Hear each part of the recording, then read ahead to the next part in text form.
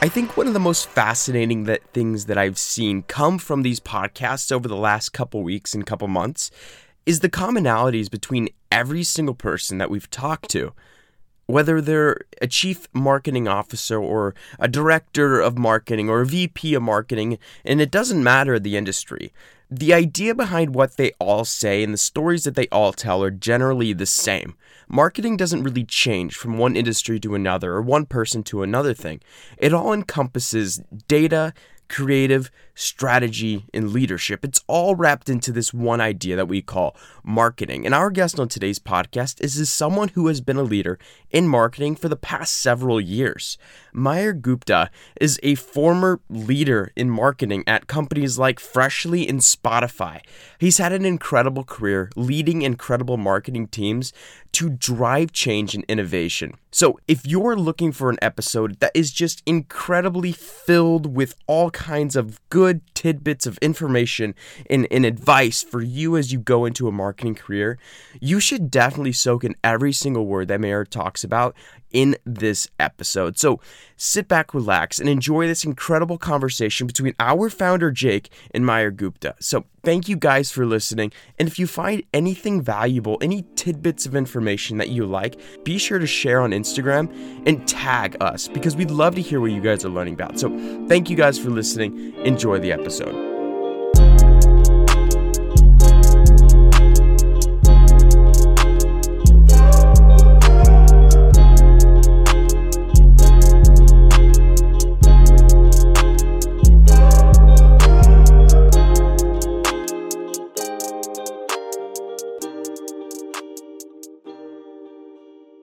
Hello, everyone. Welcome back to another Trendsetters podcast. On our CMO series, look, we've had some incredible CMOs on the series thus far with diverse and unique backgrounds. And today's guest, I'm confident, particularly with a lot of what he has been posting across LinkedIn, across Twitter, across social media, I'm confident that today's episode is going to be quite unique. So strap in, tune in, because today we are welcoming Mayur Gupta, this former CMO of Freshly, formerly with Spotify, Kimberly-Clark, and has plenty of experience in the marketing industry and is going to share his insight and expertise with us today. Mayur, it's incredible to have you on. Thank you so much for your time. Thanks, Jake. I'm excited to be here. Of course. So the first question I have for you is really relevant to your social media specifically. Now, some executives, some marketing leaders are definitely very outspoken, and I think we're seeing that a little bit more. But others are like totally, you'll never see them. They're always behind a curtain, and you really never hear much outside of speaking engagements. Now, myself, I'm a huge proponent of information knowledge at scale and sharing that to everyone. But I'd be curious to hear from you, what really inspires you to create and share your knowledge and insight? And understand this question is also coming from someone that is consistently reading this, of which I hardly read anyone. So I'm a huge fan myself, but what is that inspiration for sharing that knowledge? Yeah, well, I appreciate that. I'm glad it showed up on your feed. Sometimes Yes. it doesn't. But I think I haven't been as consistent, I should say. I think this year going into 2020, I felt I had to be more expressive. And I think fundamentally, in fact, when I look at the 20 plus years of work experience I've had, I break it into two broad phases. There was a first phase of my career when I evolved as an engineer into designing and building products where I don't think I had a perspective. I was a very hard worker, as many Indian kids are growing up in India.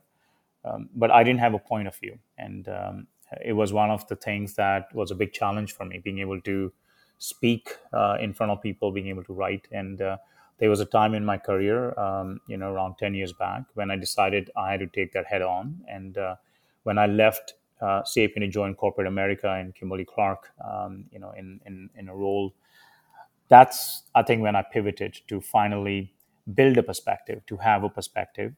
I started to read more. And since then, I think over the years, I'm a firm believer that you've got to really stand by your values, your beliefs. And the way to express yourself is a reflection of who you are. And that includes words. And I think some of the social platforms are so incredible. I think this is how I've learned so much from young entrepreneurs like yourself and so many others. And I think it's my way of expressing. Sometimes it's my way of venting. Sometimes it's my way of really finding peace. So it's really something that I feel it's almost feel like a responsibility to not, I will not say give back, because I take back as much or in fact more than I ever give. But it's a Yeah. great place to network and connect, and to have that belief that the mistakes that you made, there is something somebody else will learn from it because they're perhaps in that same journey. And you get that conviction because every time you're reading what others are writing, you're like, oh wow, that's exactly what I'm going through, and then you know how it's changed your life.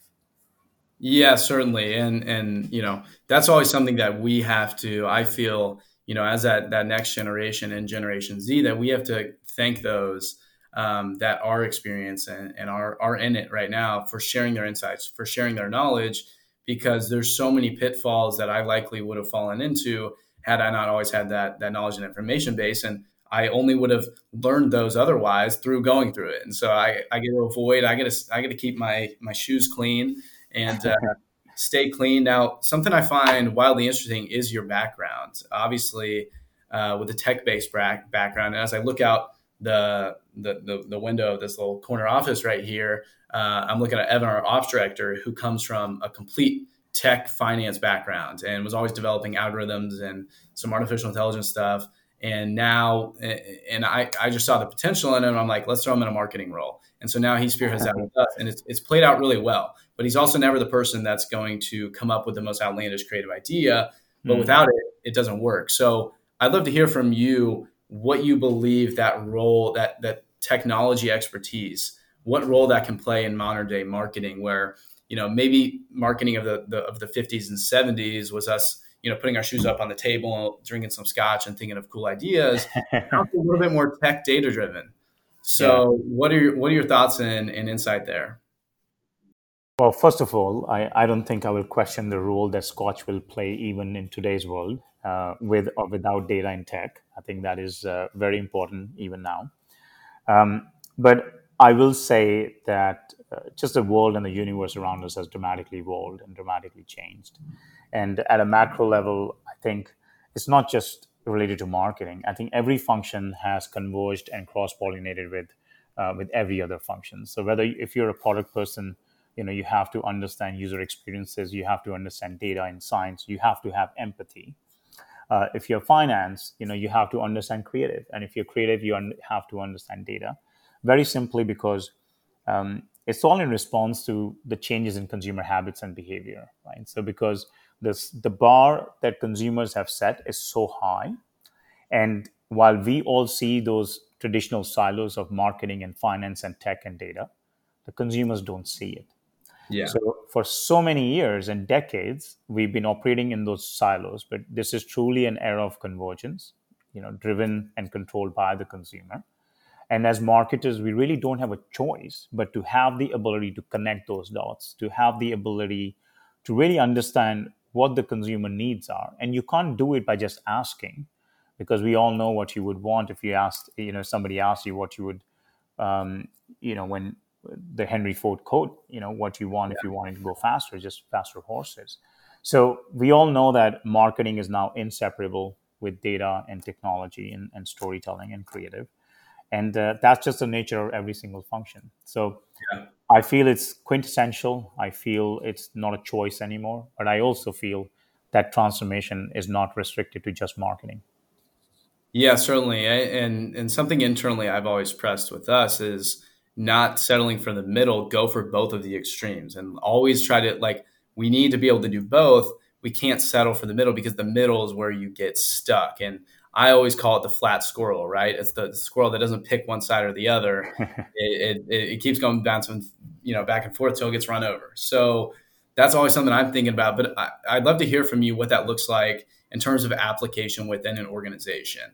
There's always that there's this notion of like sales versus marketing and creative versus data and tech versus creative, and how do all of those work together? So I'd be curious to hear from you with kind of both your backgrounds in both of those areas. How do you see that best playing out within an organization, that collaboration across all those different, what would be departments or roles even?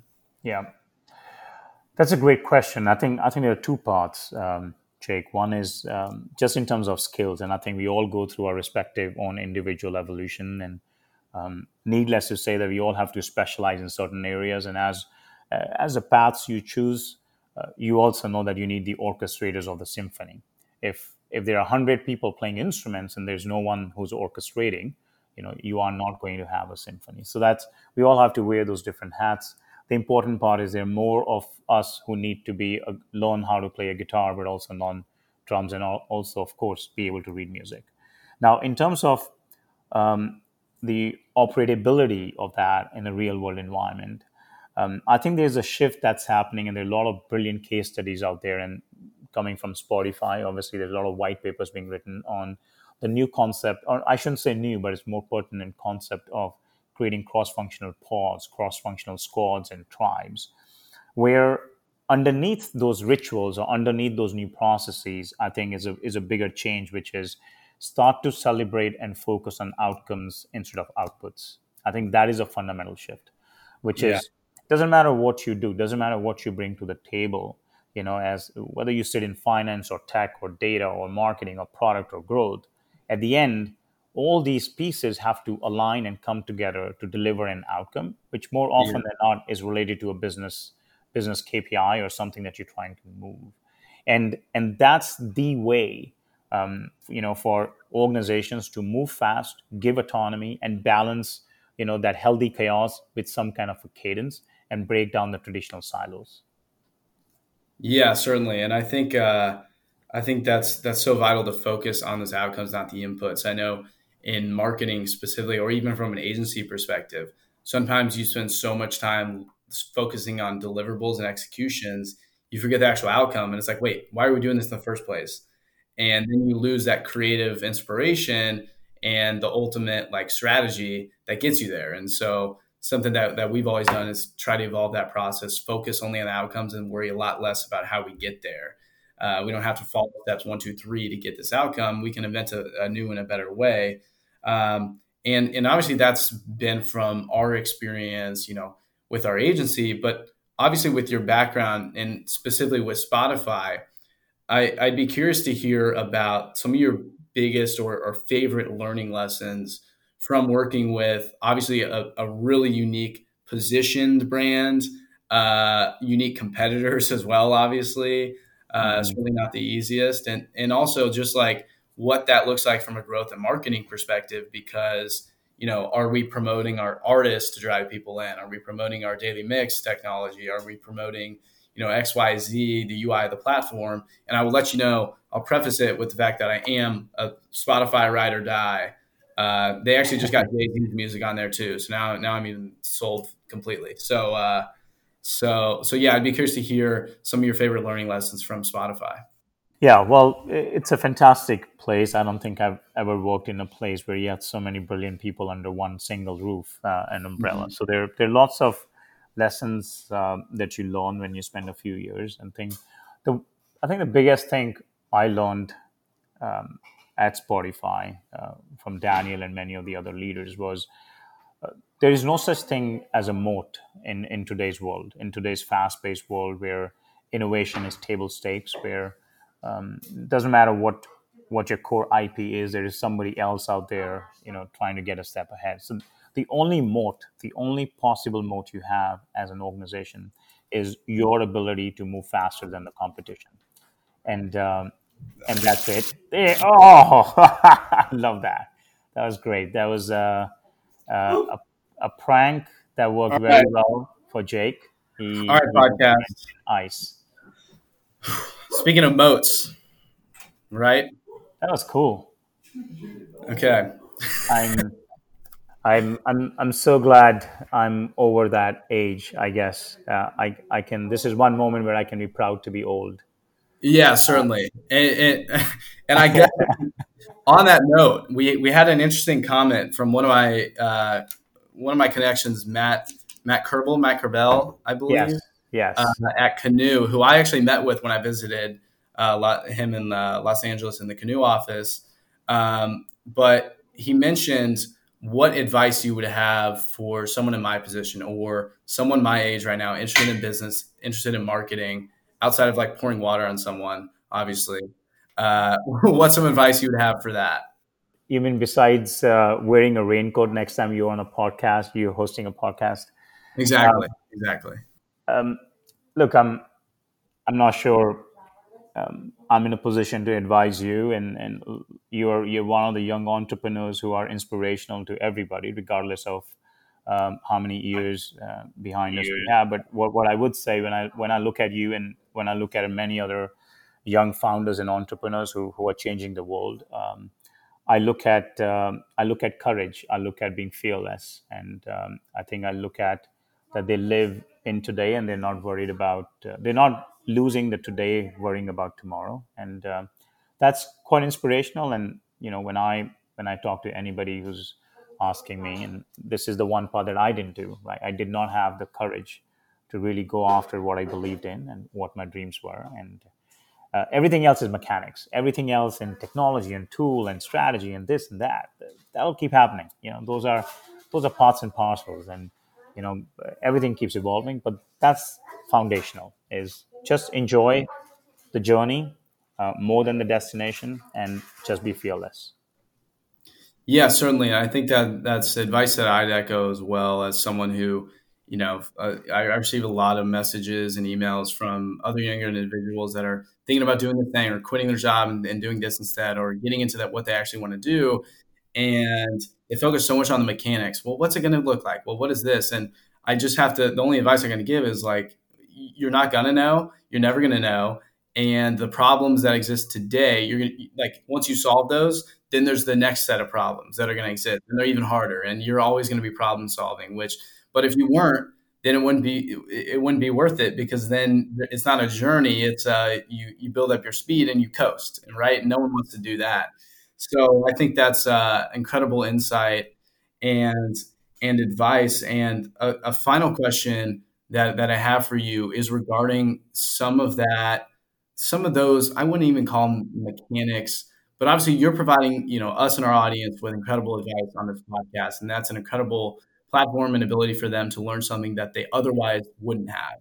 What are some resources or tools or things of that nature that you consistently tap into for knowledge, for expertise, for staying ahead of the curve, for some of those insights that'll help you ultimately actually put those mechanics together? Yeah, well, I have in that second phase of my life and career where I started to focus a lot more on who I truly was and a perspective. I obviously started to read a lot more. And Yeah. look, there is so much. There is an infinite amount of knowledge and wisdom out there that you can apply into your personal life as well as your professional life. So I enjoy reading books. My last favorite book that I'm still in the middle of finishing is Satya Nadella's Hit Refresh, Yeah. and and then there are some of my go-to blogs that I always lean on. There are lots of them. There's you know Andreessen Horowitz's blog. Andrew Chen, who's one of the GPs there. He was ex Uber. He writes some great stuff. There are some great communities. I read about what Seth Godin says. He's a legendary marketer. And to be honest, LinkedIn has been a phenomenal platform for many people, millions of people. And if you have your settings right, if you're really reading stuff and commenting, it kind of feeds you with its old personalization engine. So it takes you and it's kind of a discovery platform for knowledge and information. So just sometimes just flow, but more importantly, it's that spirit to keep learning and keep seeking. Yes, yeah, of course. I think the knowledge and learning will never end, and I always follow this model, and I'm not too familiar with I can't recall what it exactly is called, But it's like the more you learn about something, then you just get yourself to the level to realize you actually don't know anything, right? But the more you learn, the less you actually consciously feel like you know, even though Yeah, you technically have learned yeah, more. yeah, yeah. Yeah, I've always found that wildly interesting. Now, for our audience here, obviously you're widely popular across several social media channels. What can they do for you, or where can they find you? I guess across some of the social media platforms. I'm actually not sure, or if I am, then that's really surprising. I would like to let my wife know because she doesn't believe I'm worth anything. That I had any kind of fame anywhere. But but I think they can. The place where I do engage or where I do share more is LinkedIn. Mm-hmm. I have my own blog, but I haven't really kept it as updated. It's Mm-hmm. inspiremartech.com, but I think the best way to find me is Twitter and LinkedIn. It's Inspire Martech. Um, so yeah. Yeah, certainly. All right, everyone. Well, go be sure to give him a follow, engage on LinkedIn, because then you're going to see more of his content consistently. Don't engage with the other stuff on there that might be a little bit spammy or just the classic like 5 bullet emoji leadership advice that we tend to see a little bit. Let's get some insightful information and continue learning from incredible leaders. Meyer, it was an incredible privilege to have you on today. I appreciate your time. And for our podcast listeners, thank you so much for tuning in, and I will see you all next time.